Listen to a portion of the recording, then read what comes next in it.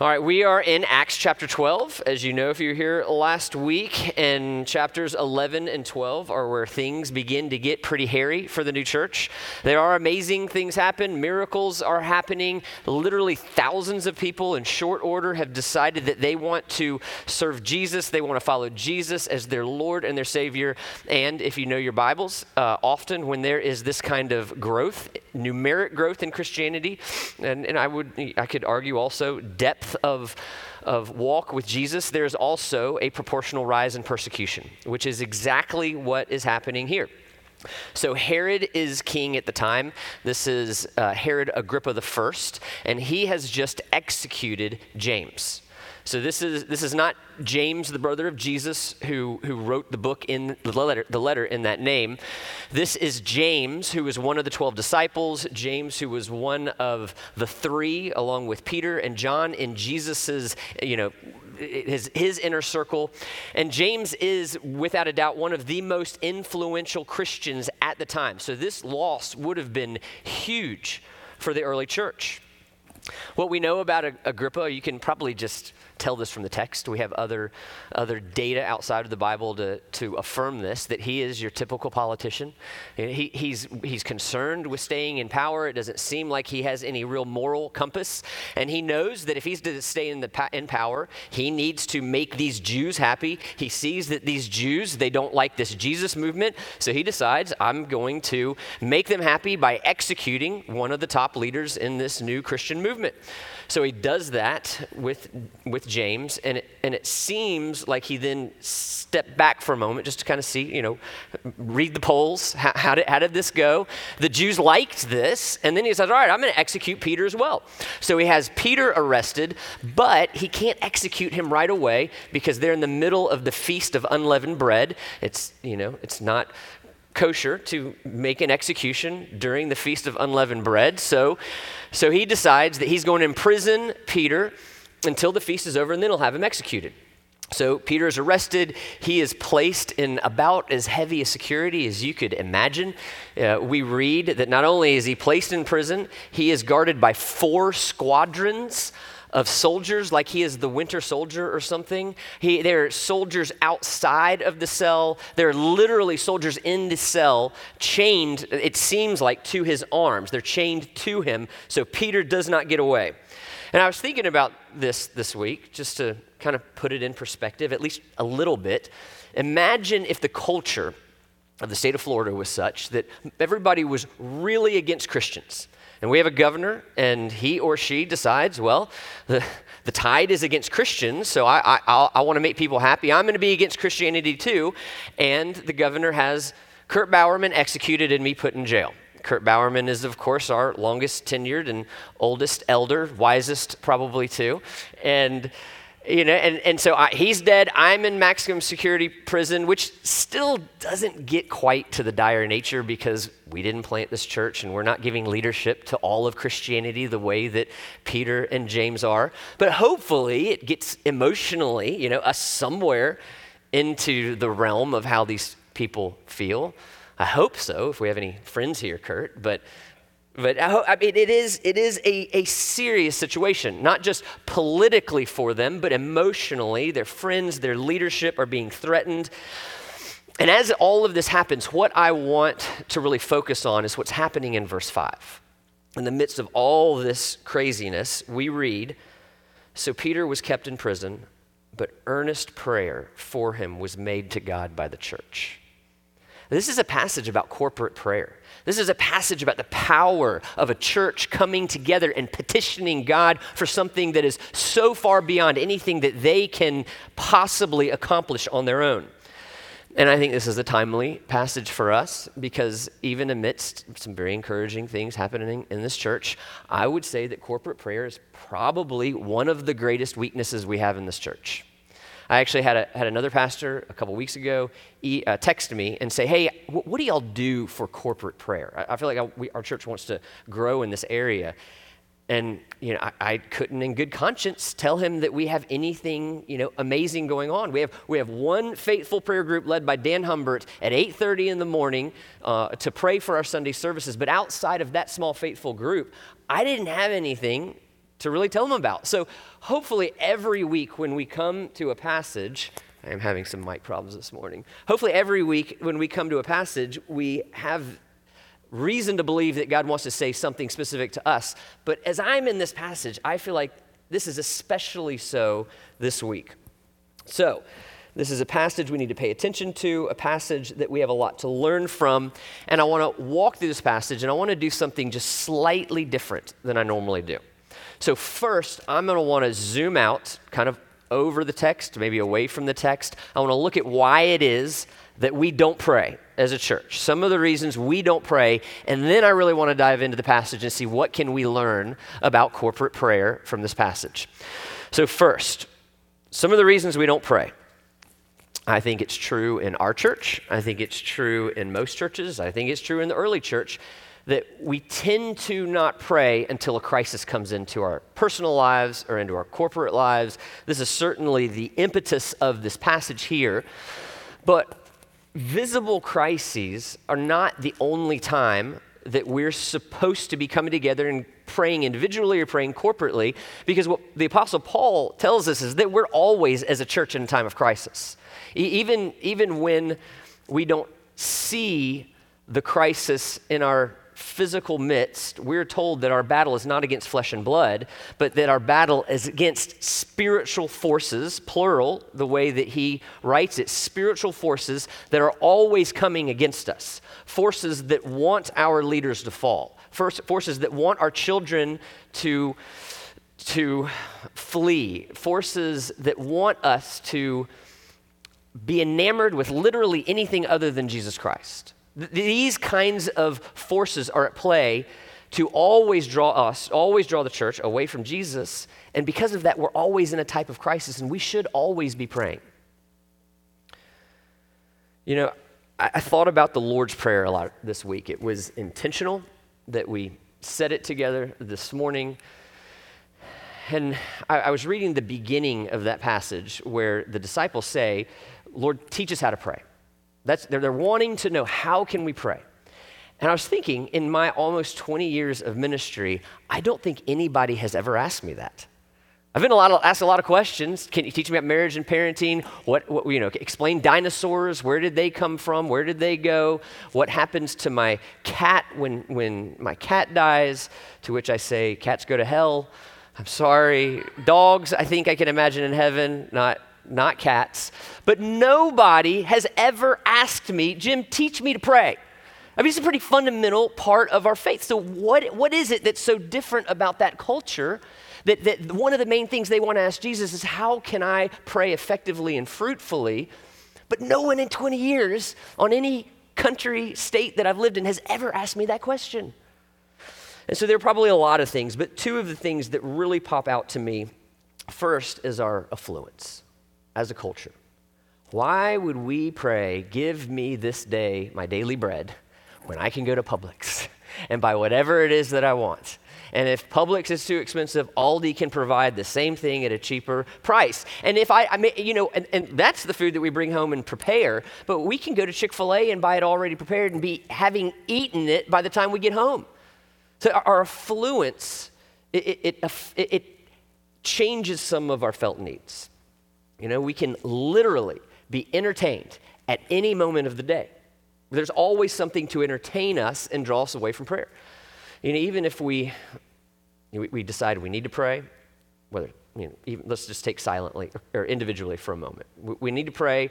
We wake up, we plan on praying, and then there's a ping on our phone that alerts us that there is a new dance crave on TikTok or Instagram. Well, that's a tough decision. Surely the Lord's going to understand this is new. This is a dance crave. And we'll come back to prayer. We'll watch this, and inevitably that becomes this black hole of things that entertain us and draws us away from prayer. This is a part of the affluence of our society, that we have $1,000 machines in our hand at every moment. John Piper, he has this quote that resonates with me. One of the great uses of Twitter and Facebook will be to prove at the last day that prayerlessness was not from a lack of time. How many of you have heard of Paul Miller, who wrote A Praying Life? Okay, all right. Not many. So good. I get to introduce you to somebody. Paul Miller, he wrote this book, A Praying Life. It's a phenomenal book on prayer that I highly recommend. At our former church, we brought him in to do a seminar on prayer. And he began the seminar before really even introducing himself by saying, well, let's just pray. And so we started to pray silently. And time went on and on. And literally, people had run out of things to pray for. They're opening their eyes, kind of acting like they're not, but they're looking at other people like, am I the only one that ran out of things to pray? Do you know how long? It was intentional. You know how long he had us pray as a body? 4 minutes. In 4 minutes, most of the church had run out of things to pray. It was more time than most of the church knew what to do with prayer. And he says in his book, if you are not praying, it may well be because you're quietly confident that money, time, and talent are all you need in this life to overcome. Those are products of our affluence. But more to the point, I think, of this passage, why would we pray together when we live in a culture that has told us that our spiritual lives are private matters? Starting in the 1700s with the rise of the Enlightenment, we were told that spirituality, that's a private thing that you do at home, that you do individually. Yes, you can pray if it makes you feel good. It can be kind of a therapeutic thing that you do, but we're not here thinking that we're really changing anything by our prayers. That began in the 1700s in Europe and has spread all over the West. But that's clearly not the way the early church is looking at prayer. The early church has gathered the whole church. Luke says that, the whole church. We know thousands of people comprise the church in Jerusalem at this point. They're gathered presumably in homes all over Jerusalem, praying earnestly for Peter. We focus in this passage on Mary and her house that we know is a larger house, so we're guessing 60, 70 people in her house alone are prayed, they're gathering, they're petitioning the Lord in some very specific ways. And so this is where we get to look at their corporate prayer and learn some things that hopefully can help us be a praying church. So how they prayed. First, they prayed together. Stating the obvious a little bit, but they didn't just put the word out the way that we might on Facebook or Twitter or email groups. Just, tonight as you're going to bed, pray for Peter, he's in jail. And I'm not saying there's not a place for that. There's a place for that kind of individual prayer, but not instead of this corporate, gathered type of prayer. So why is this? Why is it that gathered corporate prayer is an important thing to do? What made the early church decide we're not going to just pray individually, we're going to come together and petition the Lord together? There's some people who would say, well, it's because there are more prayers being extended. More people, more prayers, more likelihood God's going to listen, as if it's like some petition that if we get enough signatures on it, then the authorities are going to come and listen to what we have to say. Well, if that were the case, that's really bad news for small churches. But that isn't at all why God cares about corporate prayer. God cares about corporate prayer because there's something about the unity of the church and the unity of all the individuals gathered that God loves. Whether we're talking about 3 people gathered or whether we're talking about 3,000 people gathered, there's something about the unity of the church that is really important to the God of the Bible. When we look at Romans, which is Paul's longest, probably most famous letter, it is not, as many people would tend to think, Paul's systematic theology. It is not a systematic theology. Romans is a letter calling for unity in that church. That's the main point, and a little bit to raise support to go to Spain. That's the main point, though.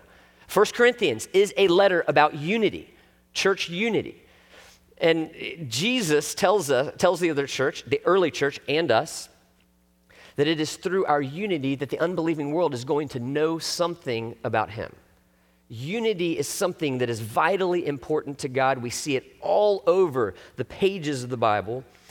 And fun fact, I learned this week from our RTS students, something I did not know. The vast majority of prayers that we read in Acts are corporate. They are groups of people gathered. They're not individuals. There are a couple instances, but the vast majority of the prayers, as opposed to the Old Testament and the Gospels, the vast majority of the prayers in the early church are corporate. There's something about the unity of the church that is both modeled and accomplished through us coming together and praying together with a common heart and a common goal. Not instead of private prayer, but in addition to it. So they prayed together. Second, they prayed earnestly. It probably was not safe for the early church to be out and walking around the streets at night. So every commentary I read noted probably after work, they went ahead and went to Mary's house or whatever house they were going to while it was still safe. They got there, and in so doing, probably sacrificed a meal to be able to come together and pray. They probably sacrificed sleep. We have every reason to believe they sacrificed sleep. They sacrificed their times. They came together with earnest prayer that was from their heart. And again, I think back to the Lord's Prayer.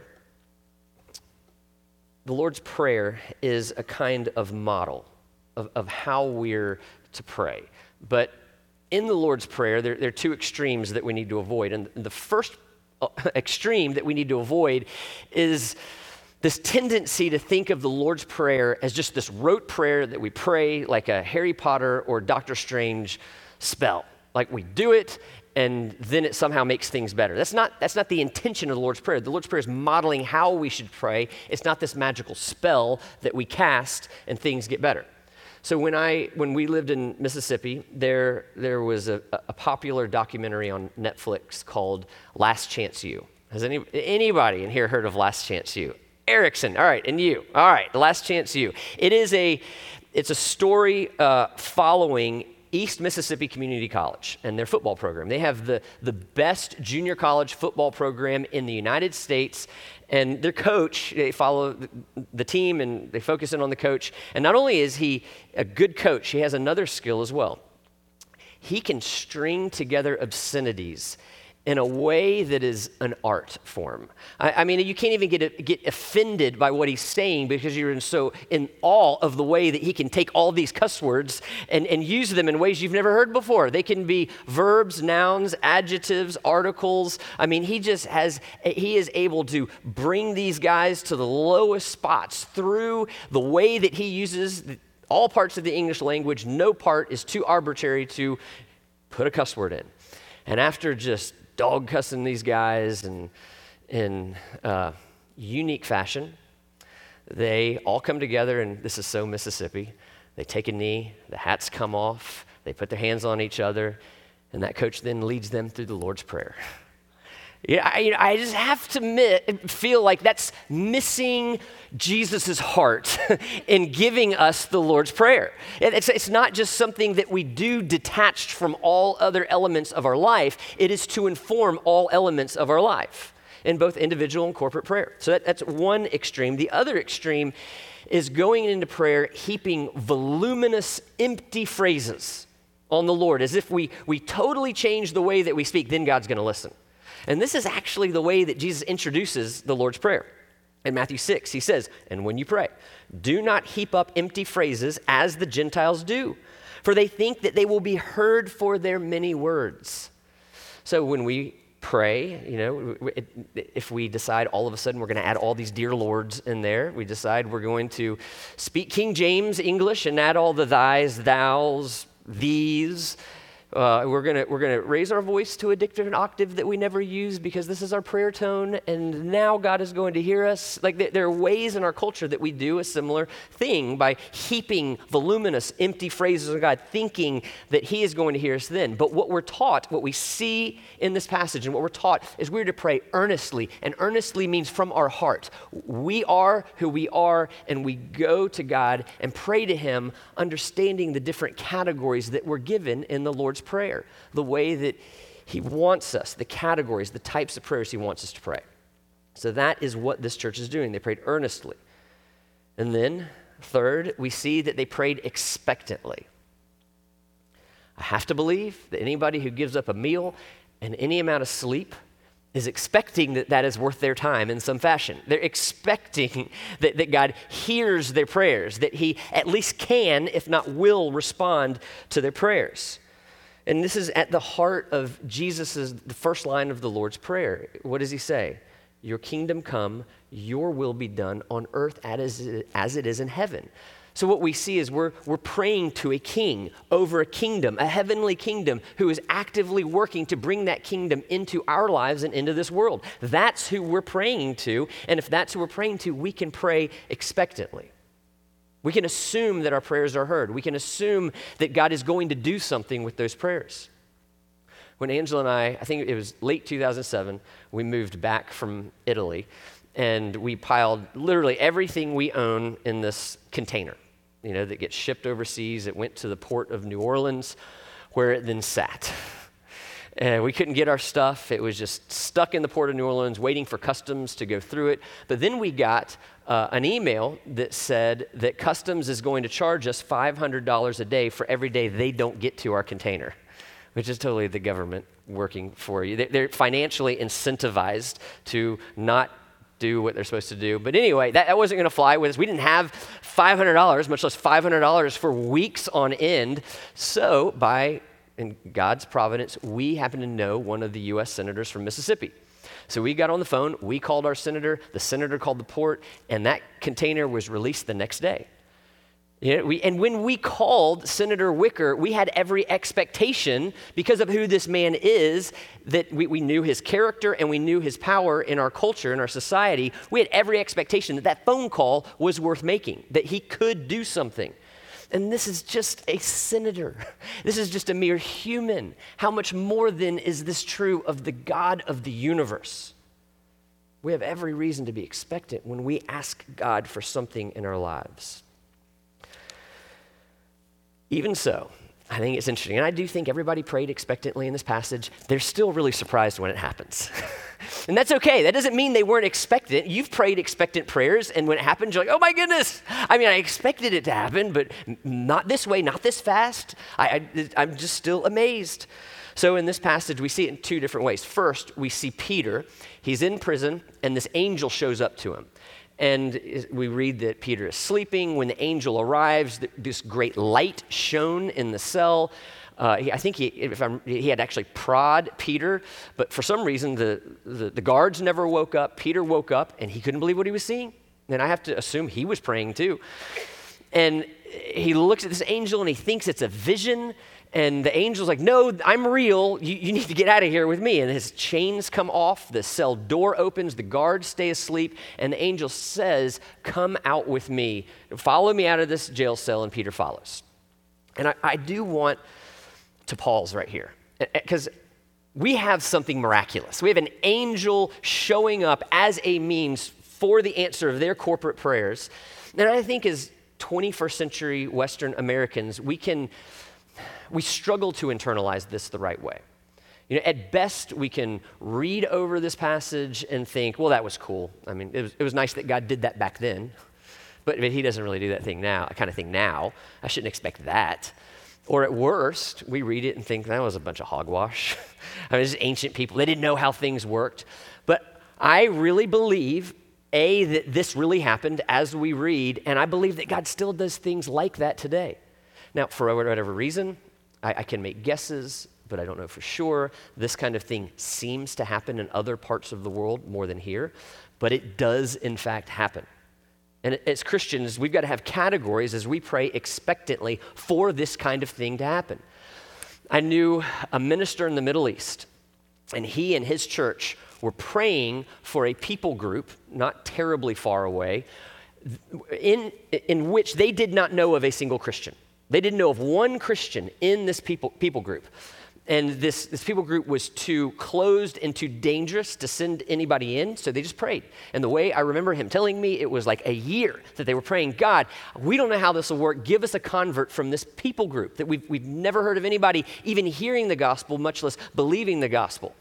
And after, I think it was about a year of praying this prayer, in the town where this minister lived, this man came into the town. He was traveling from his hometown, and he walked into a mosque. And he walked in, and he sat down toward the back, and there was a Christian preacher preaching the gospel which I don't fully understand, but I'm told it is a common practice in the Middle East to use mosques for reasons of contextualization and legal reasons in some places to operate as a church, and it works in some parts of the Middle East. So this man walks into the mosque, he hears a Christian preacher, but he didn't know what's being preached because he does not speak his language. And just before he stood up to leave because he didn't understand anything, this guy behind him leaned forward and said, "Hey, do you want me to translate for you?" To which he thought, "Yeah, I'd love to. How did you know that I didn't speak the language? But whatever, yeah, that'd be great. I'd translate the message." So he translated the whole message, and this man not only understood this message, but he was moved by this message of Jesus Christ. And after the final prayer of this pastor, this man turns around to thank his translator, and inches behind his head is a wall. He was on the last row. Literally, behind his chair was the wall. No human could have possibly come in there and translated that message. Was that an angel? I think it was. Was it an answer to these people's prayers? Yes, because you know where this man was from? That one people group. And he was then connected to that one church, and he was discipled and sent back to his people. Things like this happen. We have to have these categories when we pray expectantly, asking God to do anything within his power, which is everything, to accomplish his means here on earth.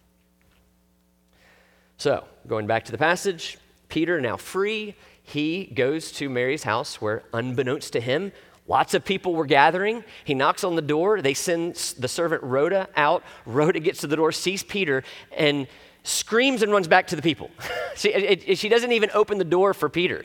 She just is so in shock. She runs back, tells everybody, Peter's at the door. They're praying expectantly, but they respond, that can't be.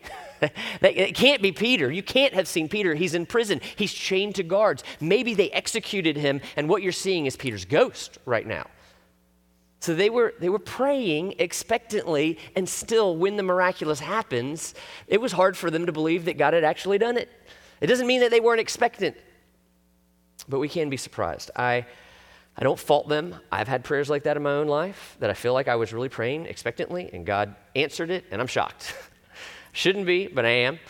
One of my good friends, a guy who actually officiated my wedding, when one of his children was 3, this boy was diagnosed with leukemia. He was diagnosed at one hospital in Memphis. Then they transferred him to a specialized hospital in Memphis where they then confirmed the diagnosis, and they said, well, now you need to go to the Special Children's Cancer Hospital in Texas. And in between the second hospital and the third hospital, this group of people came over to his house, or they had talked first, and they said, I want to come over, and we want to pray that cancer would be gone. They weren't praying anything short of no more cancer in this child. And my friend was like, I know we're supposed to have categories for this. I was a little outside of what I'm used to, but I'm encouraged by their faith, and I prayed the same thing. God, would this cancer be gone? They went to that Children's Cancer Hospital in Texas, and there was no more cancer. And the doctor said it can't be a misdiagnosis because we had 2 different hospitals who confirmed this thing, and this cancer's gone. They were praying expectantly and still rather shocked when it actually happens. So here we get to a really important question. If we're praying to a truly sovereign, omnipotent God, why pray at all? I mean, why pray? If God's he knows what he wants to do, he's going to do what he wants to do, how are our prayers anything more than fluff? And some people would go so far as to say, don't believe in a truly sovereign, omnipotent God because that is going to hinder your prayer life. If you think there's a sovereign God, you're going to think your role in that process does not mean anything, and it will hinder many aspects of your Christian life, including your prayer life, which is totally unbiblical. Now, I'm going to say something that might make some people feel uncomfortable. I do not believe Peter would have been released if that church didn't pray. I don't believe that. Does that make God not sovereign? Not in the least. Not in the least.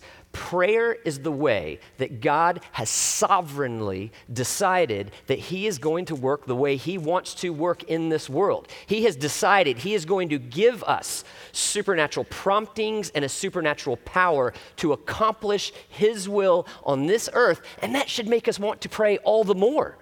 We should, because we know that the feelings and desires we have when we're walking in the power of the Holy Spirit, they're not from nowhere.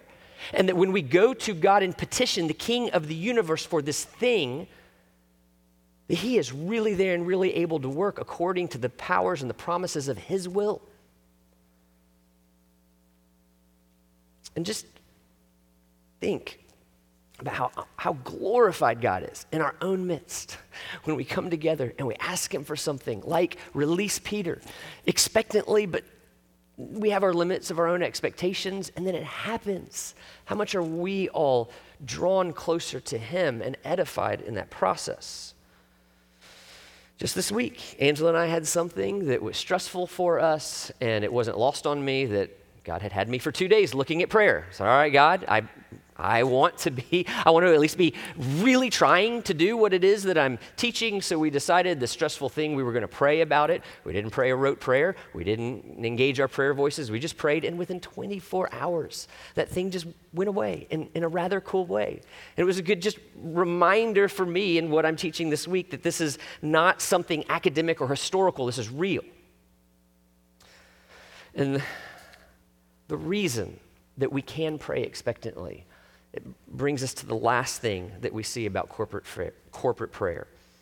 And it's that they prayed to the God of the Bible. This is maybe the most important thing to know about prayer. The Lord's Prayer begins with our Father who is in heaven, hallowed be your name. And I want to look first at that word hallowed and then at that word Father, and we're going to be done. So hallowed, it means to set him apart in our minds and our hearts as the greatest, most beautiful, most important being in this universe. Isaiah 40:17 says, all the nations are as nothing before him. They are counted by him as less than nothing and emptiness compared to his surpassing glory. That is setting apart his name as hallowed. Another way to say it is vindicate your name, God. From all this mess that we experience down here, vindicate your name. This is what God says through the prophet Ezekiel. In Ezekiel 36, and I will vindicate the holiness of my great name, which has been profaned among the nations and which you have profaned among them. And the nations will know that I am the Lord, declares the Lord God, when through you I have vindicated my holiness before their eyes. What he's saying is, I want my name to be hallowed by them. This is why good vibes and nice thoughts fall short. This is why general prayers to an unknown God will not suffice. It won't work. It is not the God of the Bible. The one God of the universe hears our prayers because of Jesus Christ. There's a chasm between us and God because of our sin, and only Jesus can deal with our sin. By going to the cross and taking on the wrath of God that we deserve and handing us his righteousness, he makes us not enemies anymore, but children of the beloved God who can come to him and ask him for absolutely anything, not because we merit it, because Jesus did, and we're now seen every bit as beloved child as Jesus Christ himself. The only reason that we can pray, the reason that we can only pray through Jesus is because only Jesus deals with our sin. There is no other worldview that deals with our sin in a way where we can come and have this kind of access as a child. Some of you parents, or maybe when you were parents, or maybe grandparents, you may wake up in the middle of the night and turn over, and one of the grandkids found their way into your room, sleeping there between you and your spouse. That's okay. They have that kind of access to you. Now, if you woke up and saw Matt Kenyon there, he didn't have that kind of access. That wouldn't be okay. You'd probably call the police. We'd probably fire him. He doesn't have that access. But when we're made children of God, we have that kind of access to God the Father. We should want to go to him and ask him for anything that we might need. Now, not everything we might want. We're talking about needs here. You can ask for a Ferrari or a winning sports team. I don't have any verses that say you're going to have much fruit in praying for those things. But the things that we need, God is going to answer. He's going to provide for us. Jesus tells us in Matthew 11, if you then, who are evil, talking about parents, If you then who are evil know how to give good gifts to your children, how much more will your Father who is in heaven give good gifts, good things to those who ask him? As parents, our main job is to bless our children. We want to provide for our children. We want to make our children safe. We want to train them in a way that is going to make them fruitful in this world. But all of us are we're prone to underbless and neglect them at times. We're prone to overbless and spoil them at times. But as children of the Most High, our God in heaven, our Father in heaven, he's perfect. He doesn't neglect us. He doesn't spoil us. He gives us everything that we need when we need it. So sometimes that's going to be by changing the external things. Like Peter, they prayed as a church and their external situation changed. It's not mentioned in this passage, but sometimes it would be internal things like comforting James's family when they've just had a dear son, brother, cousin executed, giving that family internally the endurance and the peace and the mercy and the grace and the love that they need to go on. But either way, we have a Father in heaven who will not turn us away, who will hear us as his children, because through Jesus Christ, he is our Father, and his name is hallowed in the hearts of this church. And I do want to be clear, God is not an errand boy. God is not some servant on the other end of an intercom. This is a Father who wants to bless us. He wants to bless us with his presence. He wants to bless us with his glory, and he wants to be hallowed in his hearts, not just because it's good, not just because that's the way that it should be, but because the way that it should be is good for us, that he would be hallowed in our hearts. And so here's where I want to land. If we see God for who he is, the natural result is we're going to want to pray. We're going to want to pray. When we experience the blessing of God's presence in our life, not only are we going to want to pray, we're going to not want all the things that hinder that kind of presence of God in our life. We're going to want to run from the busyness. We're going to want to run from our sin, because once we experience God in that way, we want him. It draws us, and we want to pray. So what I'm finishing with here isn't about what we do, it's about our hearts. I want to finish a little different way than I normally do. Normally, I finish and we have a time of response. Well, I'll talk about giving or joining the church or whatever. We're not going to do that today. I want to finish by praying silently as a church that we would want to pray. I don't want to finish this sermon with an event of corporate prayer for you to come to. Not yet. Don't think I'm not thinking about that. But I want us to start with our hearts. I want us to pray that we would want to be a praying church, and that through that praying church, God would work mightily in our midst.